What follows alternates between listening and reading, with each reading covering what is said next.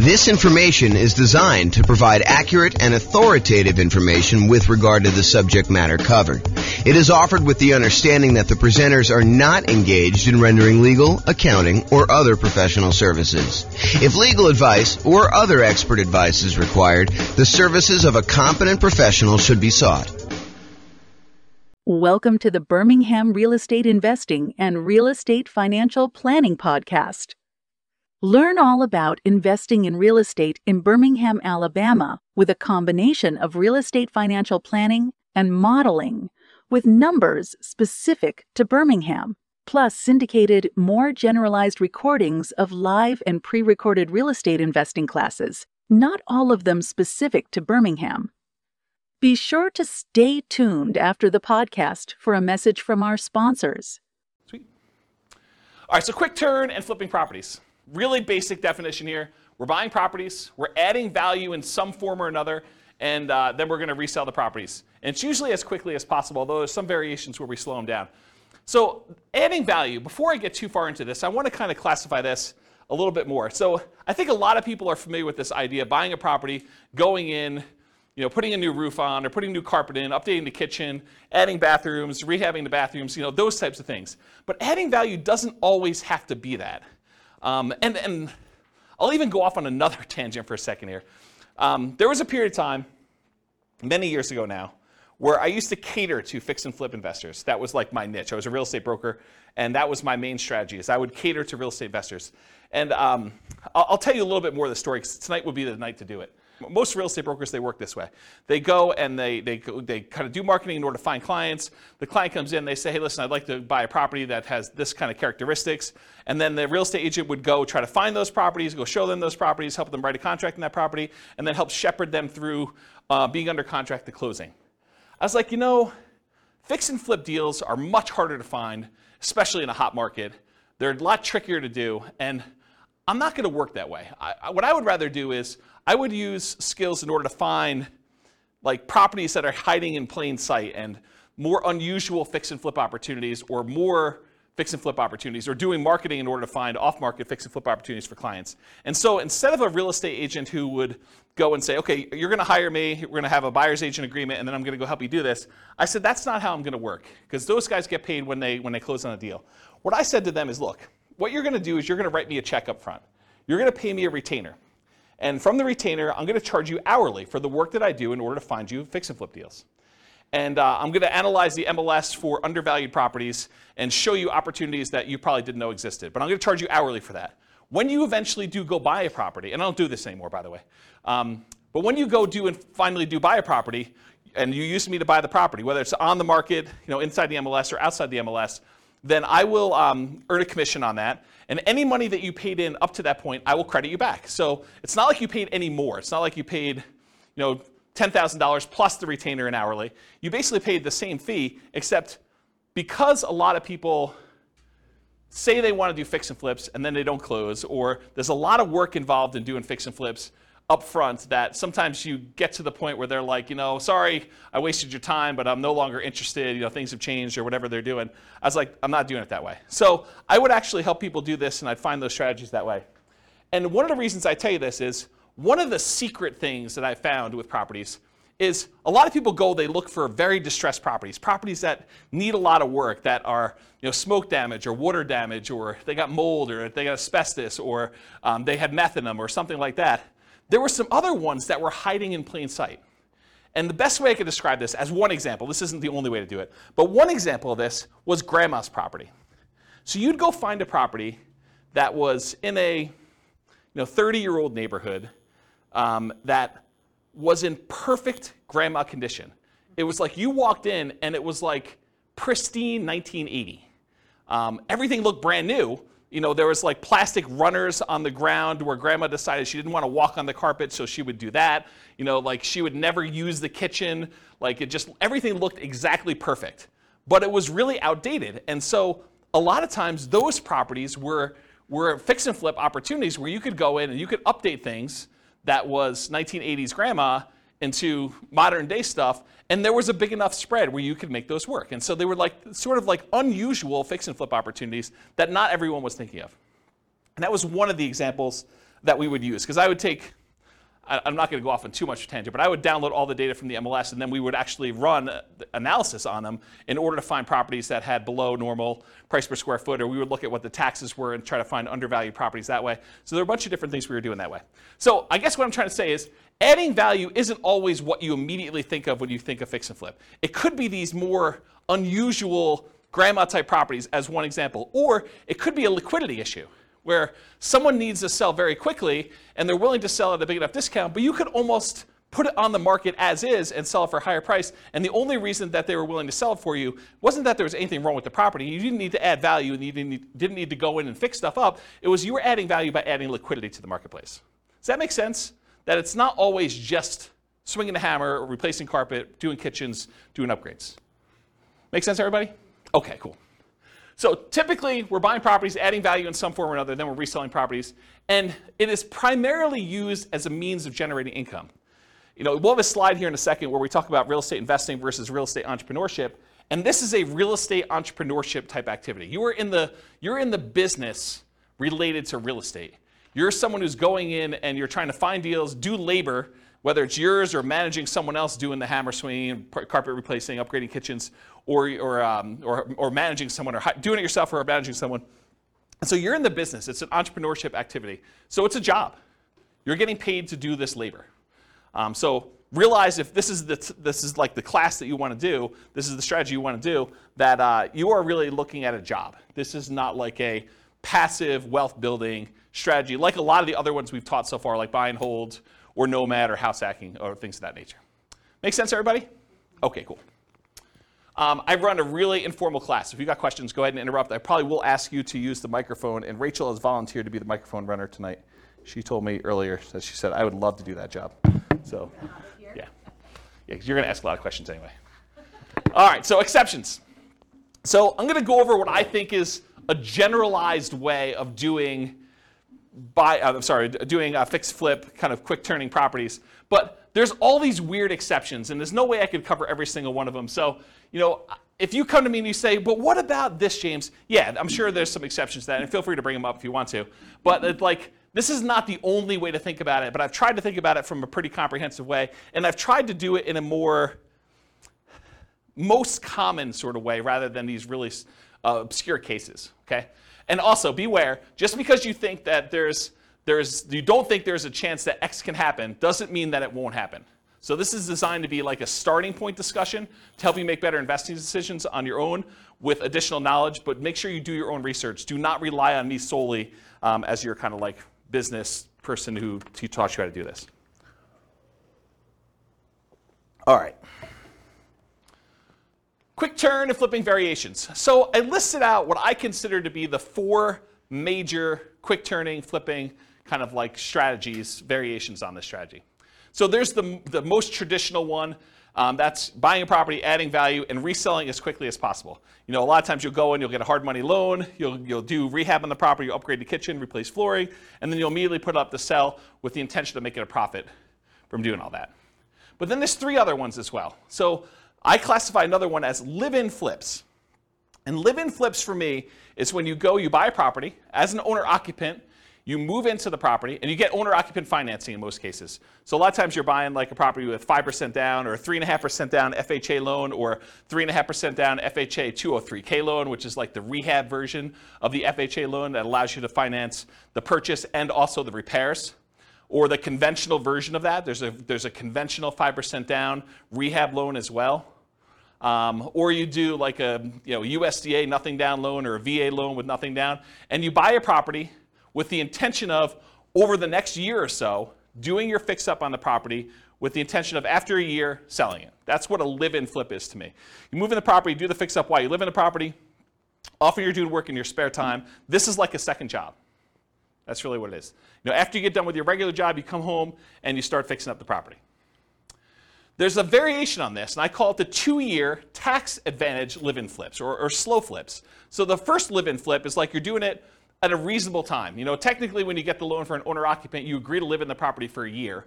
So it's going to be hard for you to do it faster than a year. And there's an incentive, a tax incentive for you to wait a year. And that if you wait more than a year, you have long-term capital gains on any gain you had on the property. So that's a 15% tax rate usually, unless you're in some weird tax situation, but usually a 15% tax rate for after a year's point for doing the gain on that.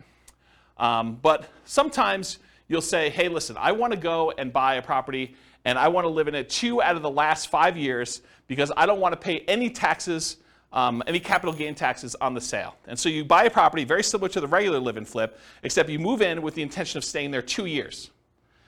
And the reason you do that is instead of having to pay that 15% capital gains tax rate after you've lived there for a year, you decide if you wait another year, then I can do it and not pay any tax on the gain at all.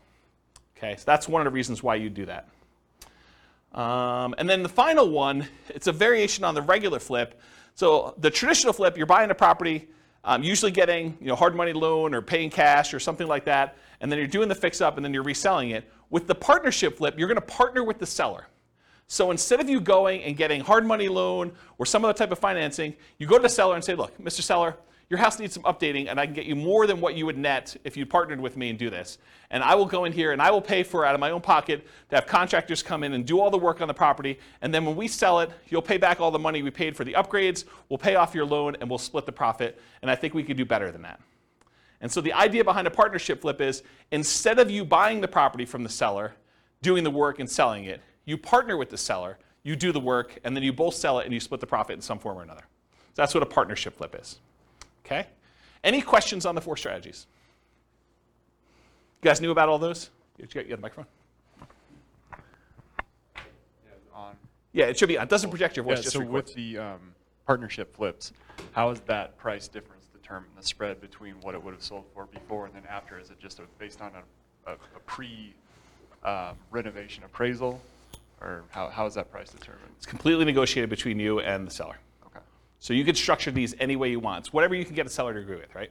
So I don't think a lot of times you're talking about, this is what you would have gotten, although maybe that's part of your presentation. This is what you would have gotten if you hire a real estate agent. It's going to be 6%, and most buyers are going to come in. They're going to negotiate the price down, and so you got another 2 or 3% that way, and you got your share closing costs. And so by the time everything's said and done, you're talking at a 13% discount from where you thought you were going to be. And so what I do is we're going to be able to do this. I'm a real estate agent. I can sell the property for us, so we're going to save some money there. I've got contractors and everyone else who could do all this work, and I get discount because I give them a lot of business. And then you go in there and you sell yourself as to why you can go and do it and why you can make them more money than if you did it yourself. So you do whatever the negotiation is for yourself to do that presentation. Does that make sense? Okay. Okay, cool. Any other questions on this? Yeah, good, Mike. Thank you. I've been seeing some houses, like say in Kansas City, Yeah. Missouri, and they're really cheap. Yep. Have you done any where you can do not an assumable loan, what do you call it? Subject to loan, where you just take over the property and then make an agreement that after you're done fixing the property, you will then pay them. But in the meantime, their mortgage is being covered? Sure. Yeah, you can structure it that way. That's just a variation on the partnership flip, right? You're going to go in there and you're going to say, look, it's not even subject to. I mean, you honestly could do it where you just say, look, I'll pay the amount that your mortgage is. If you want to do this, it doesn't have to be done this way. But you could say, I'll pay the amount that your mortgage is. I'll rent the property from you while we're doing the rehab, or we're partnering on this, and so I'll just cover the holding costs for that. But I don't think you have to, unless it's a person who's in a distressed situation and they would otherwise lose the property. So you don't have to offer that, but it's a way you could do it. It's another tool in the tool Well, it's chest. just less coming down, less money you have to put up front, because you could put that into the rehab, right? I don't think so. I think that if you have the seller pay for the holding costs while you're holding the property, I think that's actually better than you coming up making the monthly payments. Say that again? Yeah, so the seller still owns the property in the partnership flip version, and so they're making the payment. So I think you coming out and volunteering to make the payment, I think that's actually worse for you. Make sense? Yeah. Yeah. All right, any other questions on this? Do you have a question, or are you just holding the mic? Okay. I thought you were grabbing for it like you were going to ask questions. Okay, cool.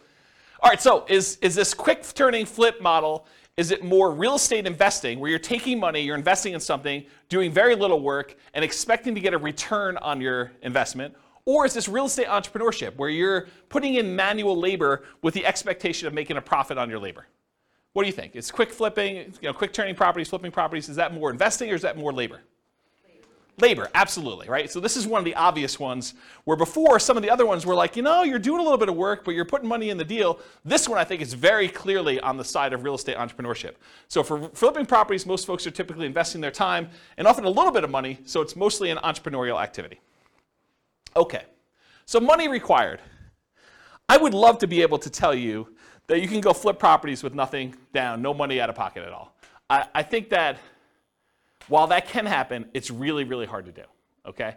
So in most cases, though, here's what you're going to need to do. First of all, you're going to need to do some type of marketing to find or acquire the deal. So marketing to find or acquire the deal, it's especially true if you're wanting to do these partnership flips, where you got to go find a seller before they've listed their property in the MLS, before they've listed it for sale by owner in a lot of cases, although I guess you could find some of those as well. But really, you're trying to find somebody who is way upstream of listing their property so that you can do that. And you usually do that through marketing. So a lot of times that marketing is paid. So you'll need some money for marketing in order to do that, especially with partnership flips. And it is true somewhat to deeply distressed properties that need rehab, although you can find those in the MLS as well. But most of the time for marketing, you're going to be doing these kind of like partnership ones. You'll also need money for down payment and closing costs. So when you acquire property, you're probably going to have some closing costs. Could you go find like a hard money lender who's willing to loan you 100% of the purchase price, and they'll roll your closing costs in, and they'll roll your upfront points in, and they'll have no monthly payment due on the property while you're doing it? Yes, you can if you can get a good enough deal where you're doing that, but I think that would very limit the deals that you could do. You'd have to really only do the creme of the creme, the kind of like top deals where you can get the biggest discount and where you can make that work. And I think if you want to do more deals, you want to do more deal flow, you'll probably need some money for some type of down payments. So in some cases, you might be able to do it with no down payment. For example, you bring in a money partner, or you do a partnership flip, or you find an exceptional deal and using a hard money lender, it doesn't require a down payment. So those are like the dream cases if you're trying to do this with no money. In most cases, though, you will need a down payment. There's a lot of hard money lenders that they're like, hey, look, I want you to have some skin in the game.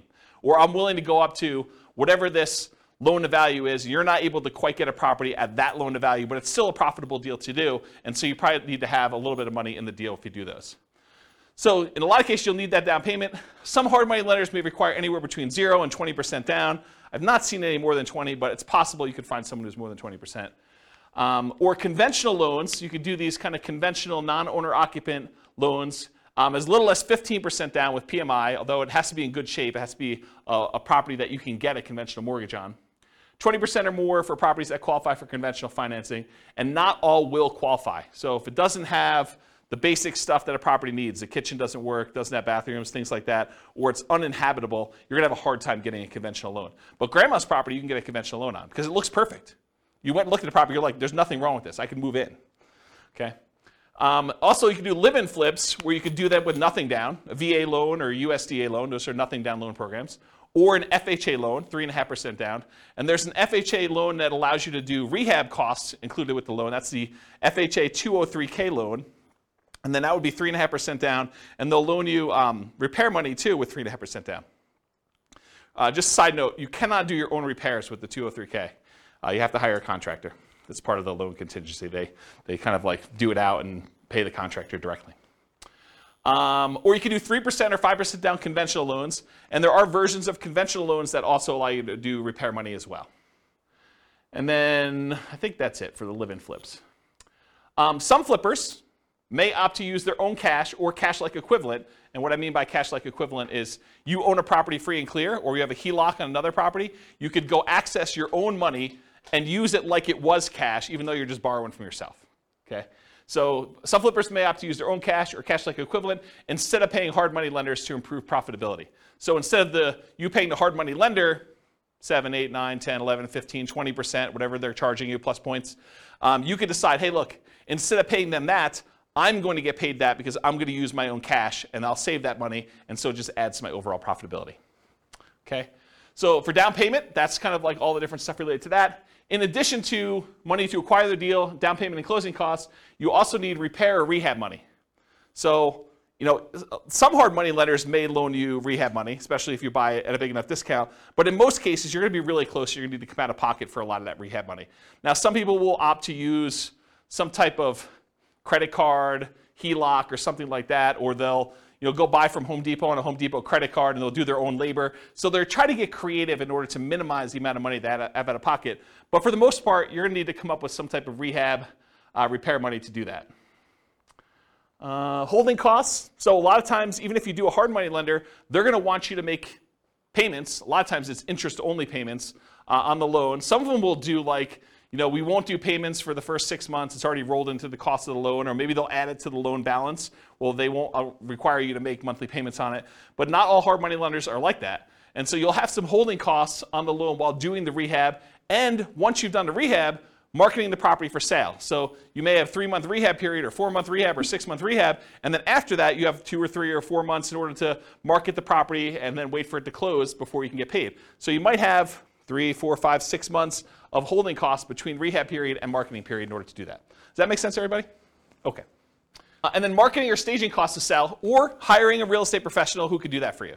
So you don't have to be the one to do the marketing costs of get it in MLS and put up the signs and do yard signs and get it out and distribute flyers and print up flyers and floor plans and photos and all that other stuff, or staging of the property. You can hire a real estate professional to do that, but realize that's a cost that's usually coming out of the sale if you're not doing it yourself. And then finally, I guess it is finally, reserves. So you should not be doing flipping properties without reserves. I don't know how many clients, like top-notch professional flippers, that they get into a property thinking the rehab's going to be $20,000, $30,000, $50,000, and ultimately find out that it's 2 times that. They thought that they knew what they were getting into. They get in the house and they find out a whole bunch of things that they didn't know about, and they're unwilling to sell a product that they know has problems and that they didn't fix. And so you need to have reserves to take care of those things. And you probably need to have reserves if this thing takes a lot longer than you thought it was going to take. You buy in a property and you thought rehab is going to be 3 months, and that you're going to be out in 3 months, and it's not under contract by 3 months, and so you got to hold it for 6 months or whatever it is. So you need to have reserves, just like you do with any other strategy. But I think a lot of people do not think about reserves when they think about money required to do these. So in an ideal world, can you do this with $0? Maybe. I think that's hard to do. And I did model it with you doing it with $0. I kind of gave you the benefit of the doubt when I do the quantitative modeling at the end of the class, but I think you'd be hard-pressed to do this with no money. So I think the more you have, the more deals you can do, the different types of deals you can do, which makes you just better in this business overall. Any questions on that? Oh, I had one other thing I had in here. Oh, some people will borrow some of these expenses, like the repairs, rehab, marketing, staging. It is very difficult to borrow down payment. So if you're thinking, okay, I'm going to need 10% down, it's really, really hard to borrow that. I'm not going to go into detail on this, but you could borrow it from yourself in a really twisted, messed up way. And I'm going to tell you this, but I'm not going to go into detail. You'll have to really think about this and you're going to figure it out. But imagine you want to do flipping. This is really messed up. You shouldn't do this. Just warning, don't do this, but I'm going to tell you how to do it. So imagine for a minute, you got 3 months or 6 months before you're going to have to do this flip deal, right? And you know that you don't have the down payment. But you're spending money on groceries and car payment, all the other bills that you normally have. You could, not that I would encourage you to do this, but instead of taking the cash that you would normally use for groceries and doing your car payment or anything else, you could actually charge these regular living expenses on your credit card, roll up a credit card balance while the cash balance in your account is also growing, but the cash thing you could actually use for down payments, where before you could not use the credit card. Now you need to qualify with your debt to income ratio because you got to cover that debt and stuff too. And I'm not going to go into so much detail on this because I think it adds a lot of extra risk if you do it this way. But if you're like desperate, that is one strategy that you probably could do, which as soon as I say it, I regret telling you. But I did tell you don't do it. I did tell you not to do it. But that is a way to kind of get around the thing if you don't have down payment money. Have you done it when you started? What's that? Have you done it when you started? I bought a property on a credit card. So one of my earliest properties that I purchased, they had like this crazy write yourself a cash advance check dealio. And it was like 1.99 for 9 months or something like that. And so I just wrote myself a check for like $58,000 and I bought a property and did rehab on it. And So you could do it that way. I mean, or partner with somebody, right? But, you be the person who finds a deal and runs the deal, and someone else comes in and they sign for the hard money loan and they provide the money, and you kind of build up to it. I mean, I think that's another way to do it, which we'll talk about in a partnership class. All right, any questions on money required? Helpful? Nice, cool. So credit required. So often you're going to use a hard money loan for the initial purchase, not always. And most hard money lenders are going to look at your credit score in some form or another. You'll hear like, you could buy this. You could. The late night TV guys are like, you could do these deals where, we're not going to look at your credit. Hard money lenders, they really care about the property. They're doing a collateral loan on the property where the property is the security for the loan. So it doesn't matter where your credit is. You could have filed bankruptcy or foreclosure, or have a 0 credit score and you can get these loans. Maybe there's a hard money lender who's willing to do that, but I think the overwhelming majority of hard money lenders, especially the ones with the more reasonable rates, are going to want to look at your credit score and make sure that you're able to do the deal, get the deal done. They have confidence in you to do it, and credit score is one of the ways that they can measure that. That make sense? If you're going to do conventional financing, if you're going to go in and buy a property and do like one of these conventional loans or something like that, typical credit score for that is 640. Oftentimes, the better credit you have, the better your interest rate's going to be on those. And then for these kind of less common situations, the live-in flips, it's owner-occupant financing. And you can go as low as 580 with the FHA loan in order to do your credit score with that. There may even be some exceptions where you can go lower than that with really unusual, exceptional situations. But go talk to a lender. They'll tell you this stuff. So that would include stuff like FHA, including the 203K loan, VA financing, USDA, conventional, including the conventional rehab loans, provided the property can qualify. So the property needs to be able to be in good enough condition where you could buy it that way and purchase the property. With a partnership flip, you may not need credit score at all. If your partner is going to qualify you for the loan, you don't need to do it. So in that case, it may not be required at all. And if you're buying without a loan, all cash, credit score is not required. And realize, just because I wrote these numbers up here, you can't go to your lender and say, James told me that it was this number.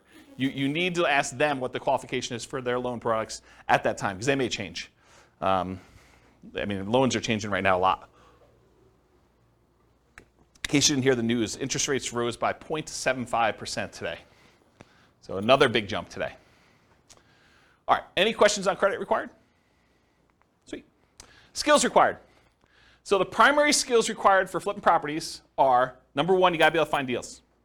Got to be able to find deals. That's a skill that's required. You also got to be able to estimate rehabs or know someone who can.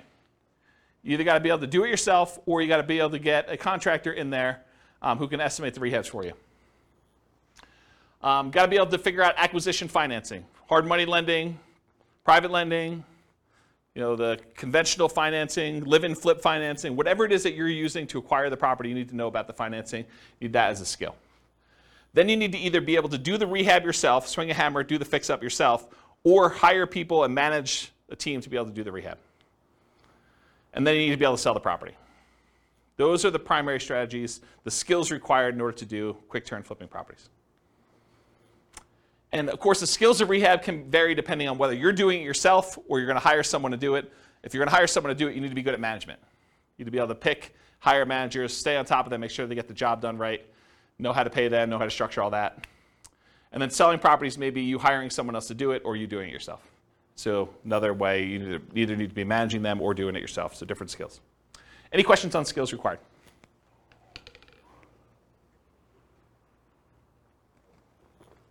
All right, stability. So flipping properties is very actively stable.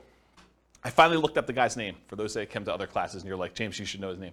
Shane Parrish from Farnham Street came out with a blog post where he talked about this concept of something being actively stable or passively stable. And I went and I re-looked at the blog post just so I could do it. And the example he used was a boat.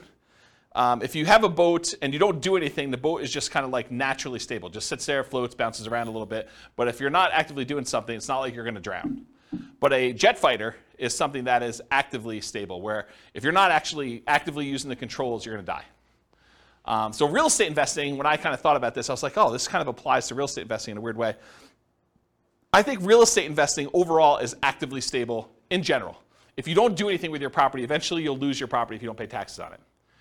But there's variations. There's like a spectrum inside real estate investing. For example, if you go get a interest-only loan that has a balloon at the end, if you don't do something about the balloon at the end, that's worse than if you have a 30-year amortizing loan that's going to pay itself off over 30 years. That is less actively stable than a interest-only loan with a balloon. So on the spectrum of, is this like a more active thing where you have to really pay attention to it, or if it's more passive, even though it's active because it's real estate in general, I think that flipping properties is more active. It is on the far end of you having to be actively engaged with the property almost daily until the job is done and the property is sold. Maybe a little bit less while the property is for sale, but definitely while you're rehabbing the property, you're managing that team. Unless you really have a good team in place and you could trust those guys. But for the most part, you're on top of that. That's definitely a significant job. Okay, any questions on stability? Cool. So scalability. Is flipping properties going to make you Elon Musk rich? Probably not, right? It's not super scalable. I mean, there's some advantages to it because you can get big chunks of money, but it's not like wealth building. And I got a really good slide. I think it's the second to last slide tonight, where I talk to you and I compare how much money you make buying a rental property versus how much money you make flipping properties. And it's an interesting comparison. I'll kind of show you that. But as far as scalability goes, flipping properties, it's often limited to deal flow. You got to find good enough deals where you can buy them at a discount, put in the value, and then resell them.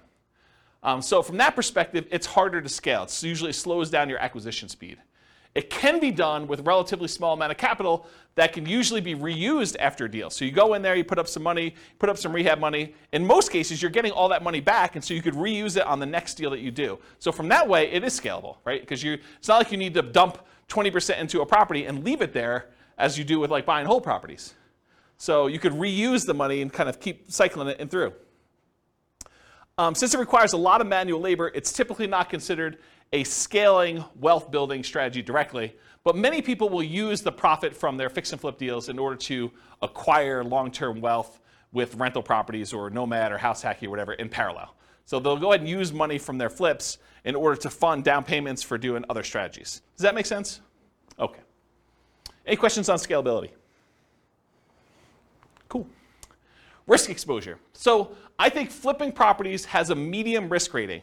And for those that watched, so those that were here for other classes, you're like, James, does your risk rating ever change off medium? Turns out Burr was high last week.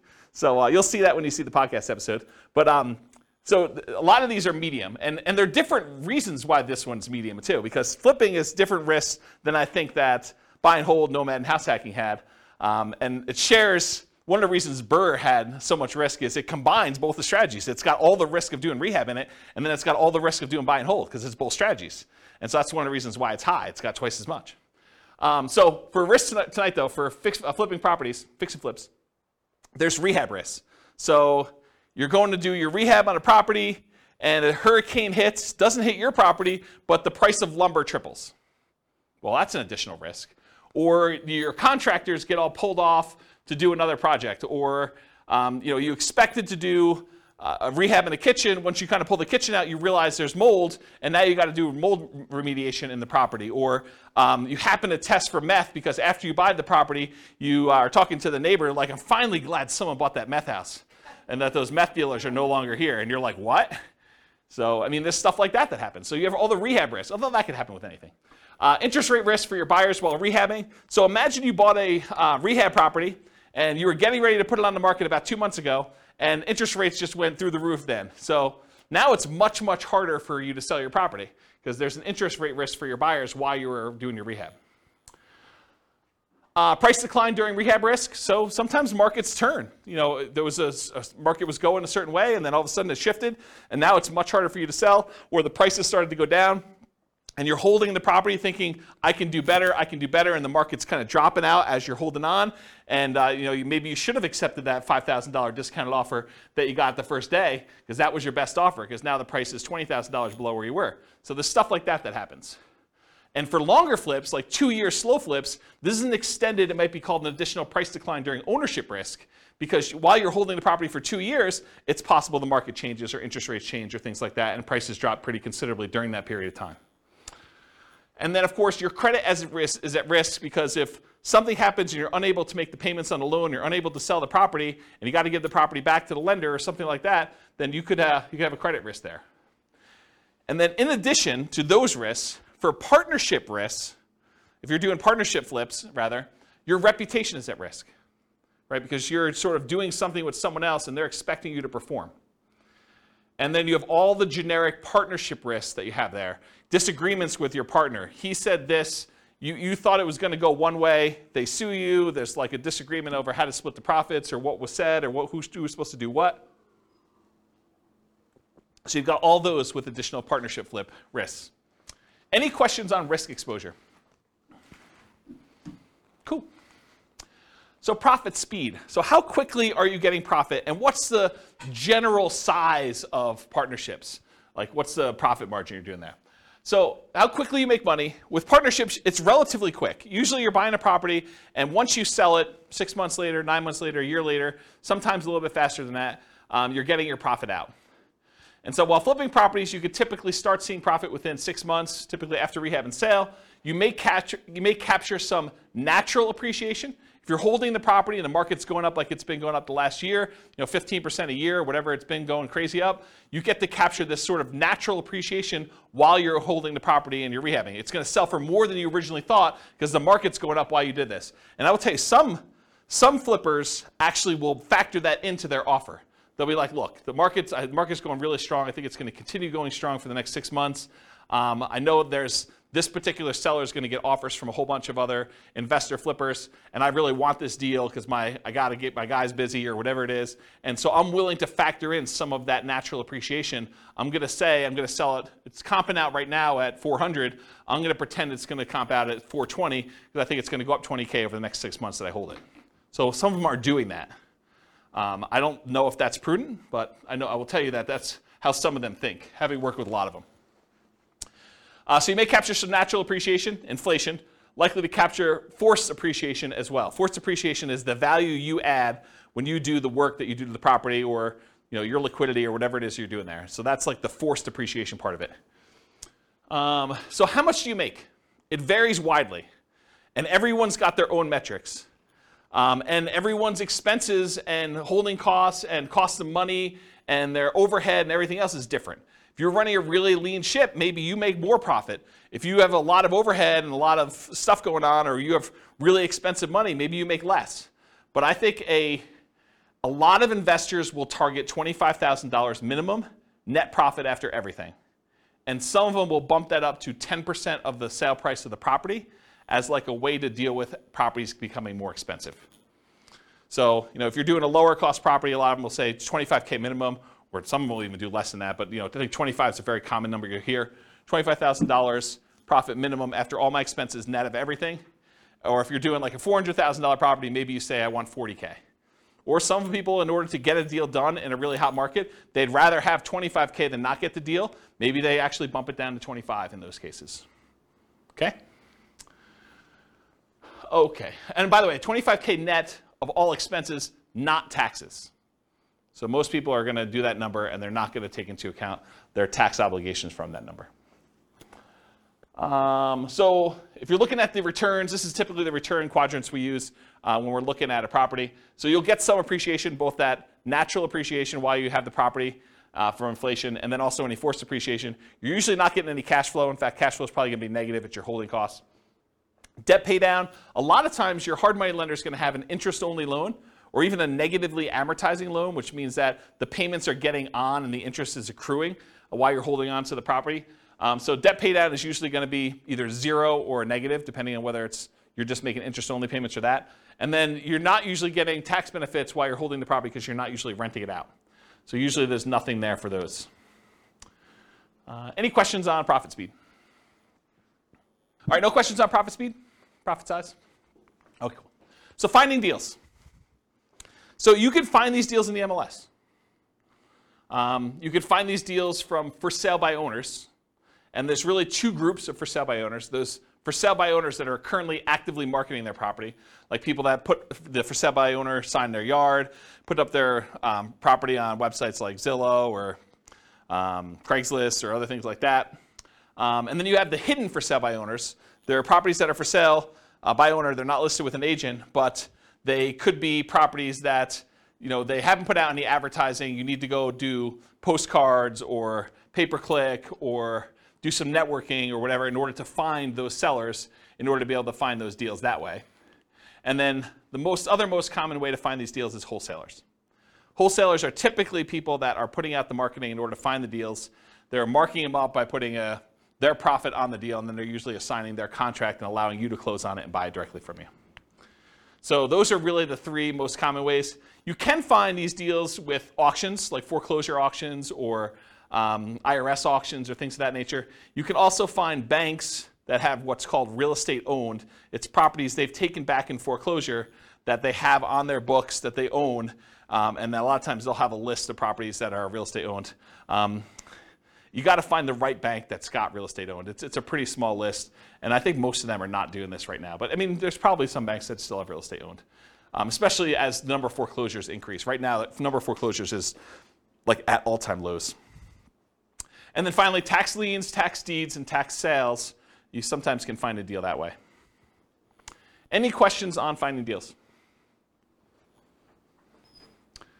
All right, cool. So searching for fixer-upper deals in the MLS. So I'll just give you a couple hints about how to find these. There's lots of different ways to do it. But one of the ways is to search for these types of terms like handyman special, the word handyman, the word special, the word fixer, the word fix, the word TLC, the words needs work, mold, asbestos, and I would do all the different wrong spellings of asbestos, because I know you guys have a hard time spelling it, and real estate agents do too. So just do lots of variations on that. Damage, fire, smoke, water damage, all those types of words in order to try to find these inside the MLS. And you're going to come up with a lot of false positives, right? Like you're going to do a search for fire, and it's going to say, backyard fire pit. And that's not really what you're looking for, right? You're looking for fire damage or something like that. But you'd rather get the false positive and be able to say, okay, I'm going to pass on this, than to miss one that really had fire damage. Or meth. I don't think meth's on there. That's another one. What's that? Will they put that in there? It's a meth house? Sometimes. Yeah, you're supposed to disclose. Yeah, the question was, will they put in there that it's a meth house? Yeah, if they have meth and it has not been remediated, they're supposed to disclose that to you. So yeah, putting it in there definitely could come up with some properties. Quick question, if they don't disclose it, and you purchase it, can you sue them because they didn't disclose it? It's a big deal. Yeah, so I'll say it for the mic. So the question was, if you buy the property and they didn't disclose it to you, can you sue them? You could sue anyone for any reason, right? I mean, so yes, you can sue them. Now you got to go prove that they knew. So good luck with that. If they really did know and it was obvious and there was evidence of it, they tried to have it remediated, or they were the ones that did the meth themselves, and you could prove that somehow. I mean, yes, you could probably do that. So here in Northern Colorado, I'll kind of go off topic here for a minute. Here in Northern Colorado, if somebody has a house that was contaminated with meth, and they do remediate it to the state level, they do not then need to disclose anymore that it once was contaminated with meth. And it says so right in the contract. So just realize that if the property did have meth, it was remediated to the state standards, they no longer need to disclose that it had meth at one point, which I'm not sure I personally would like to live in a house, even if it was remediated, that had meth at one point. Okay. I'll add one more thing to this. It's not on the slide, but so I was reminded of this when I was telling you the story at the beginning of the class, which I didn't really intend to tell you, but I guess I did anyway. So one of the other things we would do is I looked at all the different ways. One of the things that I did, where do I start the story? One of the things I did to try to find fix and flip deals is I went through and I looked at, I don't know, whatever it was, 20 years of MLS data. And I looked for pairs of transactions. So somewhere where a property was purchased in the MLS, and within 6 months later, that property was sold again. And so then I would go find, okay, this was a pair of transactions for the exact same address. And so I'd find that pair, and then I would have what I would refer to as the fix and flip, the pre-fix and flip house, and then the post-fix and flip house. And I could do a whole bunch of data analysis on that. I can go look at, what's the spread, like how long were the properties listed for, how long they stayed on the market, what the typical discount was when they made an offer on the first one, what the typical premium or discount was when they resold the property, how long it took to resell. So I can look at a whole bunch of data. But one of the things I wanted to do, now that I had these fix and flip pairs, I wanted to go look at all the initial transactions and try to find out ways that I might be able to identify those that were not obvious.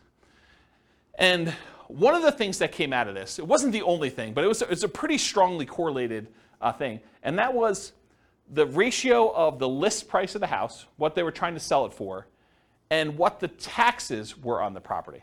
Because taxes are a proxy for value. So taxes sort of represent what the assessor believes, based on how they run their own comps, what the property is worth. So if you look in a neighborhood and you can see, this has taxes of $2,000 and the property's worth $400. This one has taxes of, $2,200 and it's worth, $440 or whatever it is. If you find discrepancies, properties where the ratio of taxes to purchase price, and you could do it either way, one divided by the other, and you could do either one you want to do, just measure it the right way.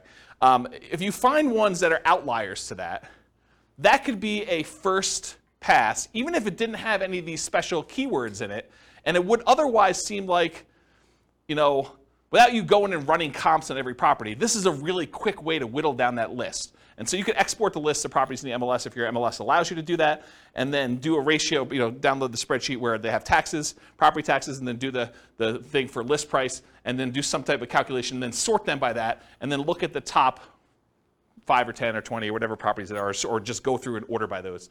And that was actually a relatively good way, having looked at data for a whole bunch of these pairs of fix and flip properties, for you to go identify properties that might possibly be undervalued in some way or another.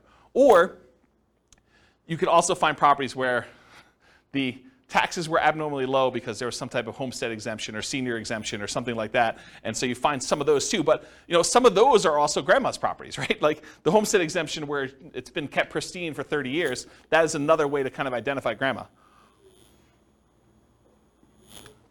So I'm not sure that's the worst way to look for. Any questions on that not intended to be covered topic? Sweet. You guys got a whole bunch of bonuses. So market conditions. Oh, wait, question. Oh, dumb question. Well, I don't know about those. I didn't say there were no dumb questions. I didn't say you could ask dumb questions. Go ahead. So I know I know how to look up property tax information on homes, but Sure. Can you look up if it's homestead or senior discount? Is that listed on? I don't know. I've never looked it up that way. Okay, because I sort them by the ratio of taxes, and that's how I look at them. Okay. And I wrote software to do it. I wasn't even doing it manually. No, I understand that. I was just like, can you actually figure out that's why it's lower or not? That was one of the things I was trying to. No, I don't. Maybe you can call that in the assessor and see what they say. Yeah, I don't know. I never looked that up. They don't have to pay that much. Yeah. Yeah. All right, cool. Any other questions? All right, so market conditions. So where does this strategy shine? Like, what's the best market to do fix and flips in? So it's got to be a market where you can buy properties that need work at a discount. Right? If you're thinking you could do it in our current market, well, our current market 6 months ago, that's really hard to do. It's hard to buy any property without paying a premium over asking price and find a property that needs work. Can you still do it? Probably. There's exceptions to every rule, as I said, but it's much harder to do that. If you want to do any type of volume or scale, it's tricky to do. There are other markets that are much easier to find distressed properties that you could do fix and flip with. The other warning I'll add about this is sometimes the reason you can get very distressed properties at a big discount is because it'd be really, really hard to sell them even if they were fixed up. So I think you want to find properties that you could both buy them at a discount and that you see ones that have been fixed up that are actually selling in that neighborhood and at a decent price. You got to look at the comps of what you could sell for in order to make sure you can determine those. All right, so ideal market conditions where you can buy properties that need work at a discount, value add opportunities in some form, and then markets with strong demand. You definitely need some demand in order to do it. It's not enough to buy it at a discount. You also need to be able to sell it in a reasonable time for a reasonable price. It is challenging in low buyer demand markets. It's also challenging in very high buyer demand markets where it's hard to get a discount on anything. Any questions on that? Very cool. Accessibility or availability of deals. These can be hard deals to find. Not as hard as BRRRR properties. BRRRR properties are harder to find than fix up. Why? Anyone know? Because BRRRR properties, you need to both find a property that would qualify as a fixer-upper, but then it also has to be an amazing rental after you buy it and do the refi. So those are even harder to find. Fixer-uppers, you could buy properties that wouldn't be good rentals and sell those. So they can be hard to find, although slightly easier than Burr, I told you that. Watch out for strong availability. Might mean that it can be harder to sell in a reasonable time. And some markets are much easier than others. Harder, but you might be able to invest in remote markets to find these deals. So you can do fix and flip remotely. It is harder to do. I've done some, and it requires different skills. You really need to have a good team in place on the other end to do it, or be willing to travel, or both. But you can do it. So if your market, if you're like, I can't do these in my market, first of all, I would test that assumption and see if it's just you and find out if other people are doing it. And then if other people are doing it, then you got to figure out how to change your strategy to do that. But if it's very, very difficult, there's hardly anyone doing it here in your market, then you should go perhaps, and you really want to do this strategy, which maybe you pick a different strategy altogether. But you could go do it in another market that this is a more reasonable strategy to do. Any questions on this? All right, cool. So we're using retirement accounts. Can you typically utilize flipping properties with self-directed retirement accounts? Yes, you can. It is harder to do because it limits the work you can typically do on it. It is easier if you almost have you and another flipper almost offer each other to do the loans for yourselves at some type of swap rate or something like that, where you loan them money for their flip deals and they loan you money for your flip deals from your IRAs. Might be an easier way to kind of do that. It may also change the type of financing that you use. So might be harder for you to do certain types of loans by doing it that way. And I think I covered all that. Any questions on financing? Yeah, I want to give Mike to make it back. Thank you. But if you were able to do them through there, theoretically, wouldn't you not have to pay any tax? Depends on... Or deferred? Yeah, it depends on your structure of your retirement account. I'd have to think it through. This is not my area of expertise. But yeah, I think you would have... Yeah, if you did it inside the account and all the money had to go back into the account, I think that goes into whatever the status that money already had. So if you're going to pay tax when you pull it out, it would be taxed at that point. If it was tax-free when you pull it out like a Roth, then I think it would be like that too. There's some other weird rules too, like if you're financing stuff within there, if you're using this for down payments, there's a whole bunch of additional rules, and I don't understand this stuff that well, but UBITs and things like that I'm just not familiar with. So you'll need to get some professional guidance on that one. It's harder to do, much harder to do than doing it with someone else's IRA. You can use someone else's IRA real easy. Okay? Yeah. Any questions? Cool. So quantitative analysis. Now we're going to get into numbers, just right out of time. So flipping properties is a job. I want to point to that at the very beginning because financially, this thing shows up like extra income in our modeling. Right? We're not modeling you're buying a house and you're getting the debt pay down over that thing. So a lot of times they're interest-only loans, and you're not going to have appreciation happen while you're holding the property for 6 months because you're already kind of baking that in there. So it really just shows up as lumpy income. Income that shows up once every 6 months or once every 9 months or whatever the period of time that you've gotten there. It just kind of poof, $25,000 shows up in your account because that's the net after all your expenses after you've done the deal and at whatever interval you have there. So that's how we model it, right? Because it's lumpy income. It's periodic, sometimes irregularly periodic, but you could do it as kind of periodic chunks, lumps of income. Okay. So the other thing that's hard is when we compare flipping properties to all the other strategies we've covered so far, like buy and hold or nomad or house hacking, it's already an unfair comparison because in one case, you're working a regular 40-hour-a-week job. Maybe you're kind of leasing a property once every year or something like that to do the work. But with this, you've got second job hours. So I'm kind of comparing one where you're not doing second job hours and you've got all this leisure time, and this other one where you're working a second job completely in order to do this, right? And so it's automatically an unfair advantage to kind of compare them, and you'll see why. So I could take one model of this thing and really spend 2 hours just going through all the different risk profiles and how this varies and what your income looks like and your kind of cash flow looks like and all this other stuff, just based on one strategy. So tonight I'm just going to focus on financial independence, how long it takes you to achieve financial independence, using the strategy, but I could easily just go in and dig into all these other variations and how this really works and mechanics of it, which I just don't have time to. Eventually, they may be their own class. For this particular strategy, because it's not my primary thing, like this is not my, I don't know if you guys can tell, but this isn't my normal topic to teach, right? Like fix and flip. I do have a lot of experience, especially helping clients. I don't do a lot of fix and flips myself. I've done a few. But this is like, I used to cater to this. This was my niche for clients doing it. And I did this for several years doing it this way, but I don't know. This isn't my normal class topic that I teach. It's sort of like a secondary topic. So I don't know. Maybe I will teach more. Maybe I won't.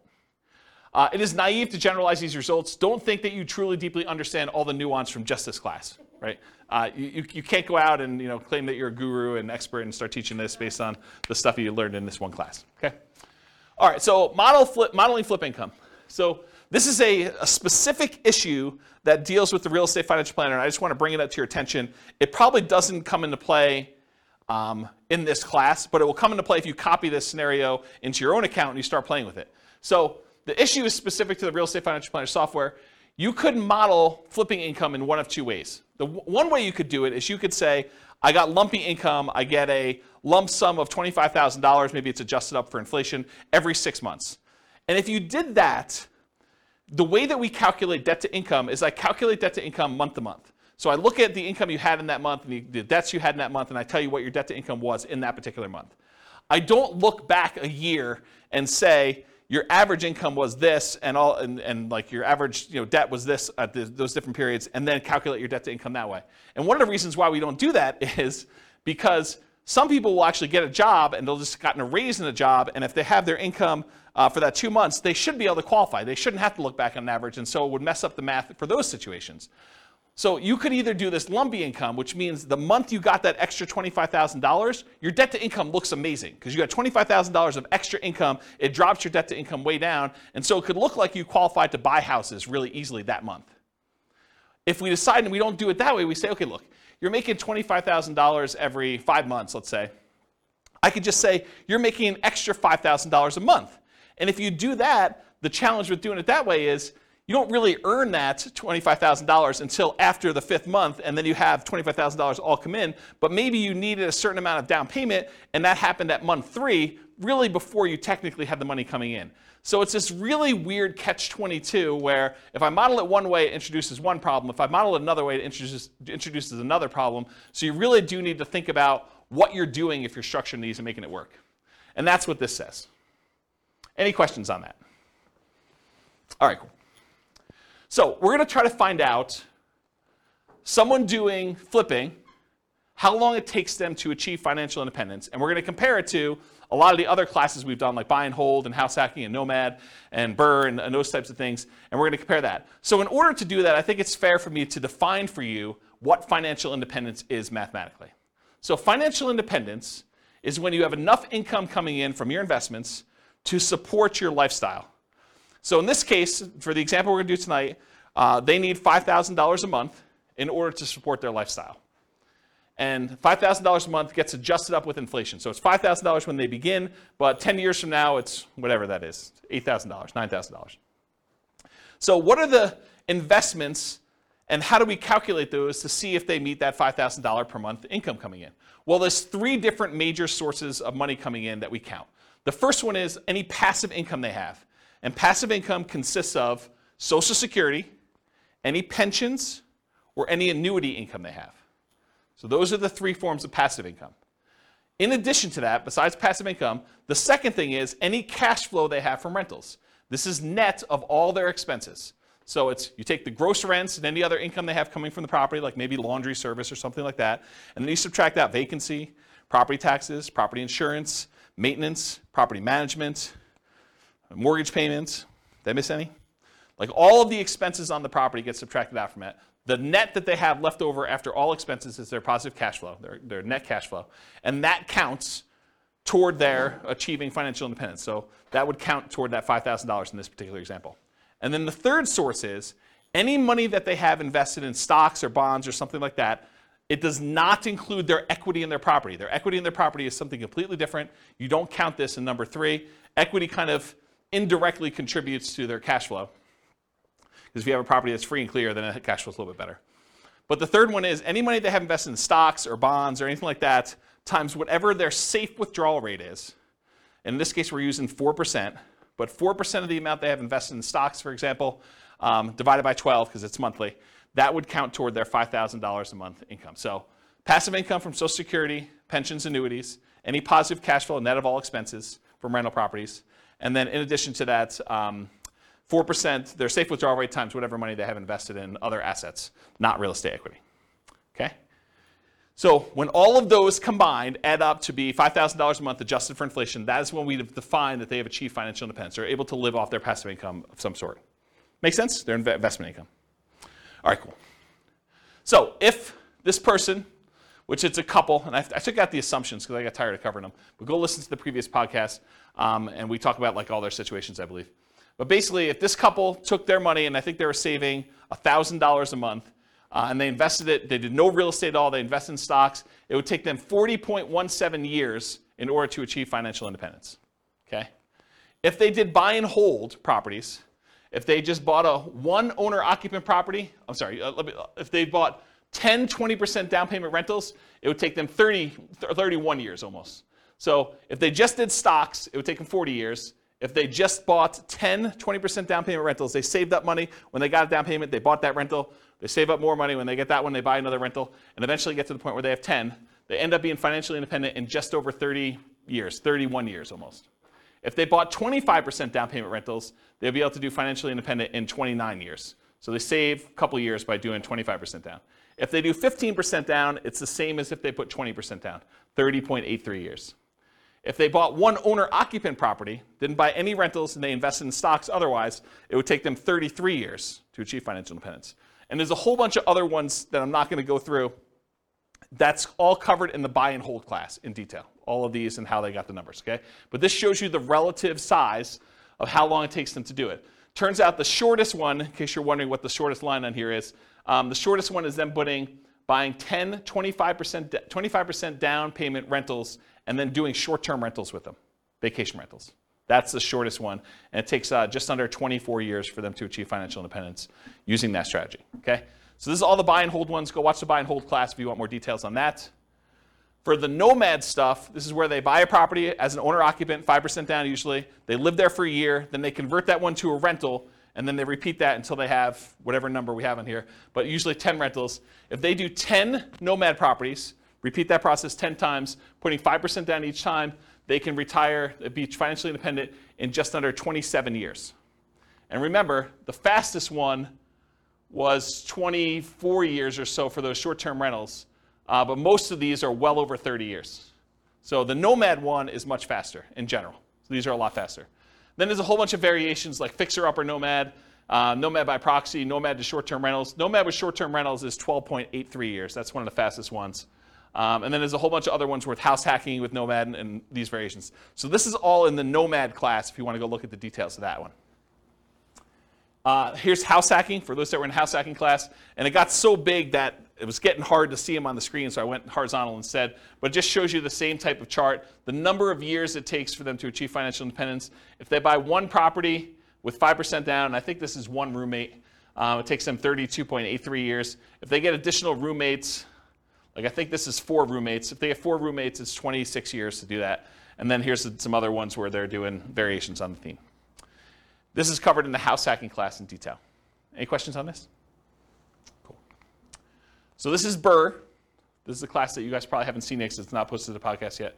But BRRRR, if you are able to pull all of your money out when you do BRRRR, it's under 12 years.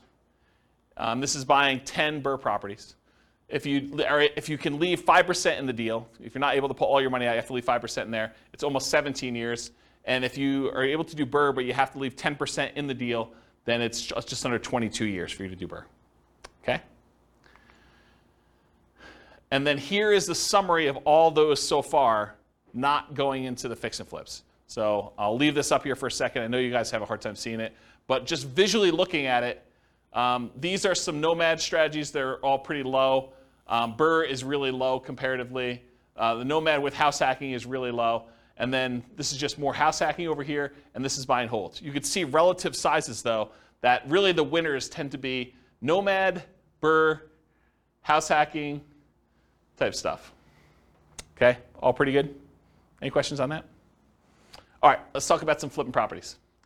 So in my assumptions, which is wrong, I believe this is not correct, you did not have to come up with any money out of pocket. And the way I justified this in my own mind is, you either had the money, because in this case they're saving money in the stock market for a lot of stuff, and you use that temporarily because you're getting it back, or you were able to do enough work to find a good enough deal where you could do this with no money, or you partnered or something like that. So you didn't have to come up with money for down payment, holding costs, repair money, etc. So I think this is not the most conservative way to model this. This is the way I would say this. But I think it's fair. It's because you're getting the money back. It's not like you lose use of that money. I've also assumed you're earning $25,000 net after all expenses. Anyone have a problem with my $25,000 number? Anyone think that's ridiculously low or ridiculously high? Anybody? Okay. You guys using any different numbers? Do you guys do flips? You're using 25K for your number? More? After taxes, probably, yeah. Okay. Yeah, more, but More. then it gives us a buffer. Gives you a buffer. Yeah. And you'll a lot of times see 25. Yeah, okay. So basically it's 25. And so the amount adjusts up with inflation over time. So that 25K 10 years from now is more than 25K. And then paid taxes at ordinary income tax rates because you're doing it in less than a year. So because you're actually buying a property, doing a rehab to it, and selling it within 6 months, you pay that money at ordinary income tax rates. So I figured out what their income would be based on how many they did in the profit of that particular flip and their income that they had, and I adjusted the number so that their income taxes were now higher on their paychecks, and the income tax was also higher on the fix and flip income as well. So I tried to make that adjustment for you so that it's a more accurate way to do modeling of taxes. Taxes increase as they earn more from flips. And then any money that they had extra left over is invested in stocks at 8%. They didn't do rentals in this particular case. So here's what the numbers look like if they do flips.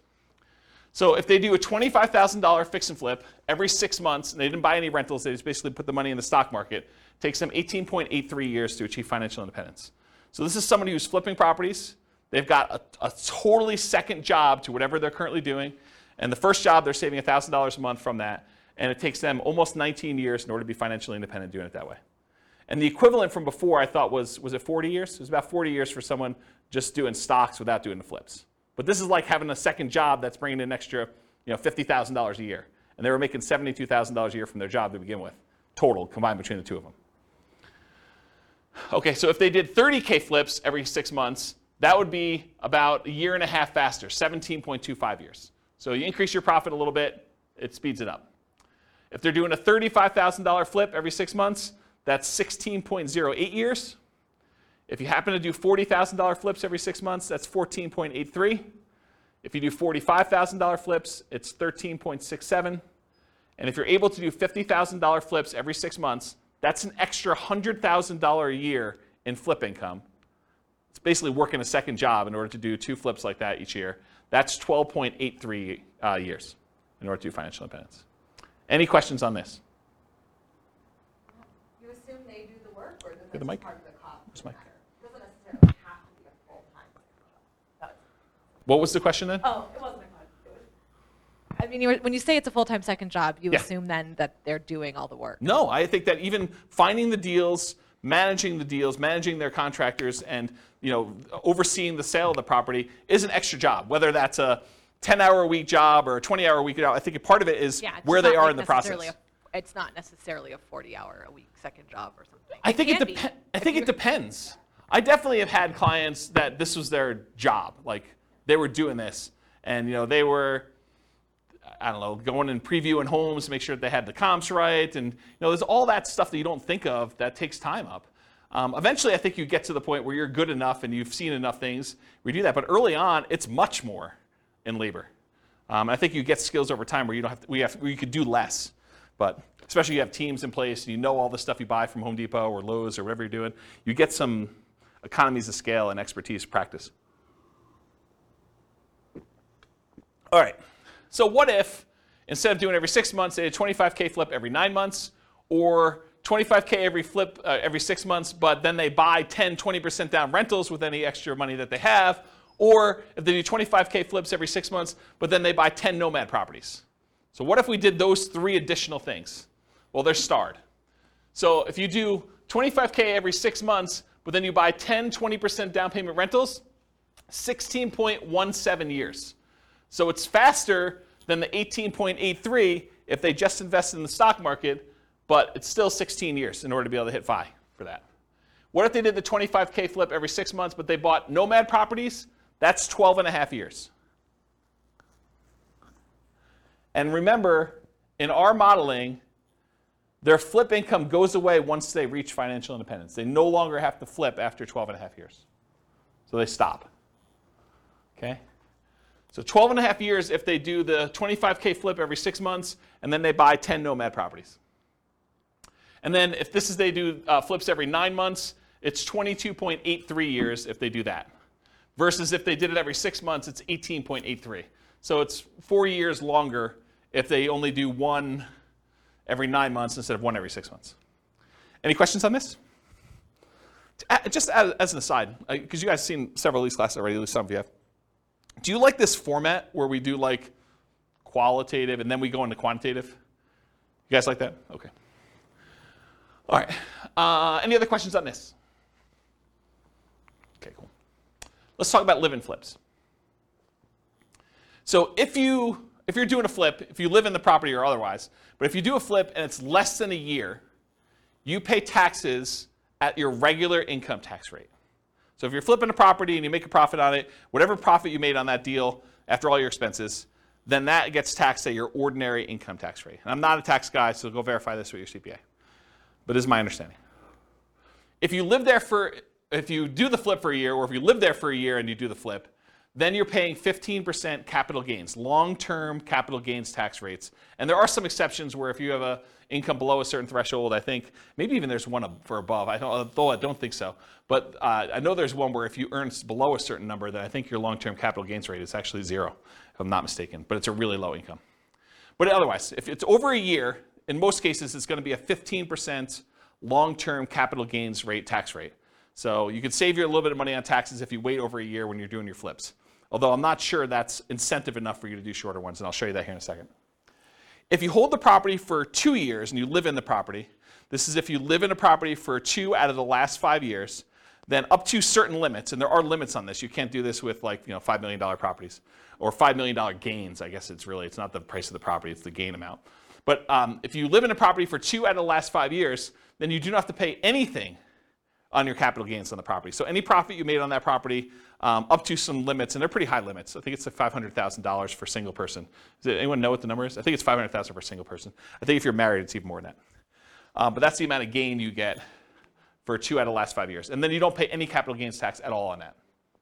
So this kind of came up recently for me. I had a client who was, he was working for a builder. He was like the head super for a custom home builder. And his builder owner, the owner of the company, did this strategy where he would buy a house, he'd build a house for himself, build it at a big discount. He'd move in, he'd live there for 2 years, and then he would sell it and he would get to capture this gain by living there for 2 out of the last 5 years, and he'd be able to walk away with a big lump sum of money by doing this. And he would repeat the process. And he was trying to explain to this super that, hey, listen, if you want to have us build a house together, you could buy this house, move in, live there, get a discount, because you're helping to build it, and so you'd be able to buy it at this big discount, and then you'd be able to have this new construction house, and after living there 2 years, you do this. And so he was talking to me about whether or not he should do this 2-year live-in flip or do like a Nomad strategy where you buy a property instead of maybe even buying the one at a discount, where you buy a property that would make a good rental and then you convert that to a rental. And so we were trying to figure out the math of what's better for him to do.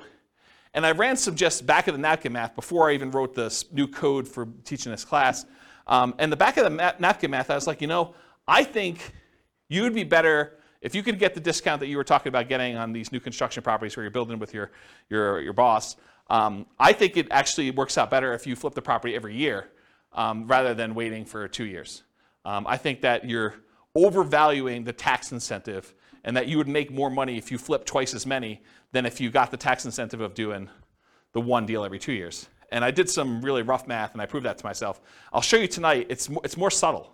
There are certain cases where it is true and certain cases where it's not. And I think there's some nuance to it, which I haven't really dug into. It's probably, although I'm probably not going to teach that class, but there probably is a class that one could teach on that topic alone, just going 2 hours on that nuance, but to be determined. So really what I want to tell you about this was, for live-in and flex assumptions, this whole taxation thing about regular income tax rate versus 15% capital gains tax versus no capital gains tax if you lived there 2 of the last 5 years is one of the things we're going to test here. There's no depreciation recapture. So when you own a rental property and you sell it and you got to depreciate the property over a period of time, the amount that you depreciated gets taxed when you sell, unless you do a 1031 exchange and then you just defer that tax until a later point. But you pay a depreciation recapture tax. In this case, they're not rental properties because you're living in them. Unless you happen to have roommates while you're living in them, then you would have some depreciation recapture.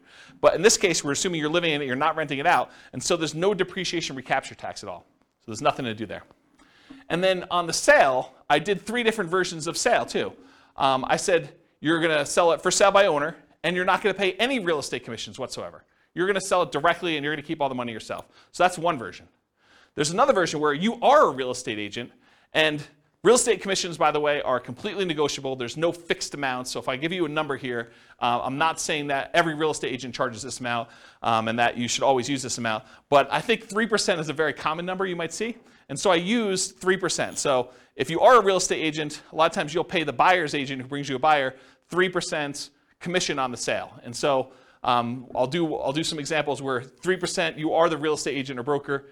And also, when you buy the properties, I assumed you got a 3% rebate on your purchase. So I'll do some examples here where you're doing live-in flips, and when you buy the property, maybe you put 5% down, and then you got 3% back when you bought it.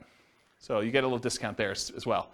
And then the last version of this is you are not a real estate agent, and you're not selling for sale by owner. You're going to hire an agent, and I just arbitrarily picked 6% as a real estate commission. Could have been 5, could have been 3, could have been 7, could have been 24. But I picked 6% as a real estate commission you paid for both the buyer's agent and the seller's agent to sell your house for you. And so we'll look at what the impact of commissions are on doing this. And then I always assumed you have a 1% closing cost to handle all the title insurance and your share of closing cost fees when you're doing the deal. Okay? So these are kind of my live-in flip assumptions. And so here are the live-in flips. Okay, where am I now? So 1 year live-in flips. So every year you move into a property and you flip the property every year. It takes you 39 years in order to be able to achieve financial independence, doing it that way. Oh, I should tell you, I think we're doing 10% discounts. So this is how I did it. I think this is how I did it. I think I assumed you were buying a property with a 15% discount, but you put 5% in repairs on the property, and so your net discount was 10. So if you bought a $400,000 property, you really are all in for $360. That's how I modeled it. Okay. So if you do the 1 year live-in flips, it's 39 years for you to achieve financial independence. If you do the 1 year live-in flips and you do for sale by owner, where you have no real estate commissions that you have to pay because you're doing it yourself, that's 26.67 years. So you save almost 13 years by not using the real estate agent on your sale. If you do the 1 year live-in flip and you are a real estate agent, where you get a discount when you buy and you only have to pay half the commission when you sell, then it takes 1 year, about whatever that is, a little bit more than a half a year longer, 27.25 years than if you did it for sale by owner. But it's still faster than if you did and you had a real estate agent do your sales. Okay? And then here are the 2 year tax advantage flips. This is where you're going to live in it for 2 years out of the last 5, and you're going to do those deals. Same metrics, you're getting a 10% discount. But there's an increased depreciation because you're holding it for a longer period of time when you do it that way. And you have some debt pay down over that thing. But you do get that in the other ones too. They're just more frequent, right? So 2 year tax advantage live-in flips, 34.92 years, just under 35 years for doing that. Remember, if you did the 1 year one, it would have taken you 39 years. So this is one of those examples where I thought it was going to be the other way, but it turns out the 2 year one is tax advantaged. However, that's only if you are paying the real estate agent. If you have a real estate license or you're for sale by owning it, it is the other way, as you'll see here in a second. So 2 year tax advantage live and flip as an agent, 29.17 years. It's longer for you to do it that way than for you to not do it that way. and then 2 year for you to do the 2 year versus the 1 year, I should say. And then the 2 year tax advantage live-in flips where you do for sale by owner, exact same time, 29.17 years, which is longer. The 2 year flips, either as an agent or when you're doing for sale by owner, take longer than doing 1 year flips where you are also for sale by owner or an agent. If that makes sense. Okay? Any questions on this? You'll also notice live-in flips take a lot more time for you to be financially independent than doing the flips every 6 months and investing in stocks or buying rentals or buying nomads or whatever it is. And because I can, this is all of them on the same chart. And the flips are in this middle section because it's alphabetical. So like somewhere between here and here are the flips. So you can get an idea of relative size of how long it takes. Some of the flipping ones are pretty aggressive, but remember, they're getting jobs. This is like a extra job for you to go do this if you're doing these flips and whatever. So it's like almost an unfair comparison time-wise. I don't remember where I was, but it was somewhere in this ballpark. And you can see some of the faster ones are these nomads and nomad with house hacking, and house hacking ones are kind of like the faster ones. Buy and hold, a little bit slower. And then regular house hacking ones over here a little bit longer. Any questions on all of them? Not going to go into detail, but you can look at the chart at your leisure. Any questions? All right. This is the penultimate slide, second to last slide. And pause for dramatic effect. Take a drink too. While you're drinking, it would be funny if you could add a bar. It would. So otherwise, I have to repeat it. It'd be funny if you could add a bar on that of getting a minimum wage job for 20 hours a week. Extra? Yeah. Yeah. Compared to the... This is the tricky part, right? Like, you think that's a great idea, and I do think that's a good idea too, but everyone's like, well, I have this unique situation. I'd like to see you do this where I get $50 more in rent, or, I hire a property manager, because a lot of these are without a property manager, or because there's all sorts of variations, or, I'm going to not do 5% down for all of them. We're going to do 3.5% down. I'm going to buy a duplex first or a fourplex, and then I'm going to do my 5%. How does that vary? That's why there's so many different variations. I mean, this is literally why I've zero concern. I'm doing like Real Estate Financial Planner podcast where I take one of these scenarios, and each episode is me diving deep into one. And then I go and I drill into exactly what's happening, and I can compare it to another scenario that was before and show you how it's better and how it's worse and stuff like that. I have zero concern that I'm ever going to run out of these, right? Because I think I'm on buy and hold, 25% down. And I've got all these to go with all sorts of variations of doing this. And what happens if I make more? What happens if I make less? Property manager, not property manager. Stop working before I technically hit FI and see if I can coast in. And there's all sorts of weird stuff to do. Yeah. Because I was just thinking, you said two flips a year every 6 months for 30 years. Yeah. Man, that's a lot of time. Right? I totally agree. Yeah, and we all know that house hacking is the equivalent of getting a side hustle, right? So you could do side hustle, go look at the house hacking ones. Those are kind of the equivalent, right? It's like getting a job for $650. You could look at it that way. There's lots of weird ones. So. All right, so this slide. I used to have a very different version of this slide that I would teach. And the old version of the slide, I'll jump to the punchline, then I'll walk you through this one. The old version of this slide was, for every rental property you have, it's the equivalent of you doing a flip every year. So for every rental property you own, it's the equivalent amount of money that you would make from doing a flip every year. And I'm going to walk you through what I mean by this. So I just randomly took the properties we were buying in all these other scenarios, and I jumped to year 10, just to show you what year 10 numbers look like. So in year 10, the amount of money you make from appreciation on the rental, using a 3% appreciation rate, was about $15K. The amount of money you made in cash flow on that property, I think this is 20% down. The amount of money you made in cash flow on that property was $6,720. The amount you made from paying down on the loan was about $6,000, a little less than $6,000. And the amount you made in cash flow from your tax benefits, cash flow from depreciation, was about $2,600 and change. Okay? Add all those up together, it's about $30,000 in that 1 year from appreciation, cash flow, debt pay down, and the tax benefits of owning that rental property. Squint really hard, it's about 30 grand. If you do a 25K flip, About 10 years in the future, they're worth about $33,000 in change as your flip amount. So for every rental you own, it's very close to the amount you make in a flip over time. You make a little bit less earlier on, you make a lot more later on. But if you look at the chart, if you did like a chart of what your flip would be, going through all these ones, and then you did a chart showing you what your profit, overall profit from these 4 areas for doing a rental property, they're very similar. Okay? And that's every year. This is every year. This is the appreciation in this 1 year. You know, do a $4,000, $400,000 property at 3%. It's like 12 grand, right? So yeah. And then cash flow, I mean, it's what it is. It's like $500 a month. So yeah. Interesting, right? And is there more work doing a flip or doing a rental? One of them kind of becomes, especially if you have a property manager, one becomes very passive and it just kind of like propels itself. So then when you have 10 rental properties, it's like doing 10 flips a year. Another way to think about that.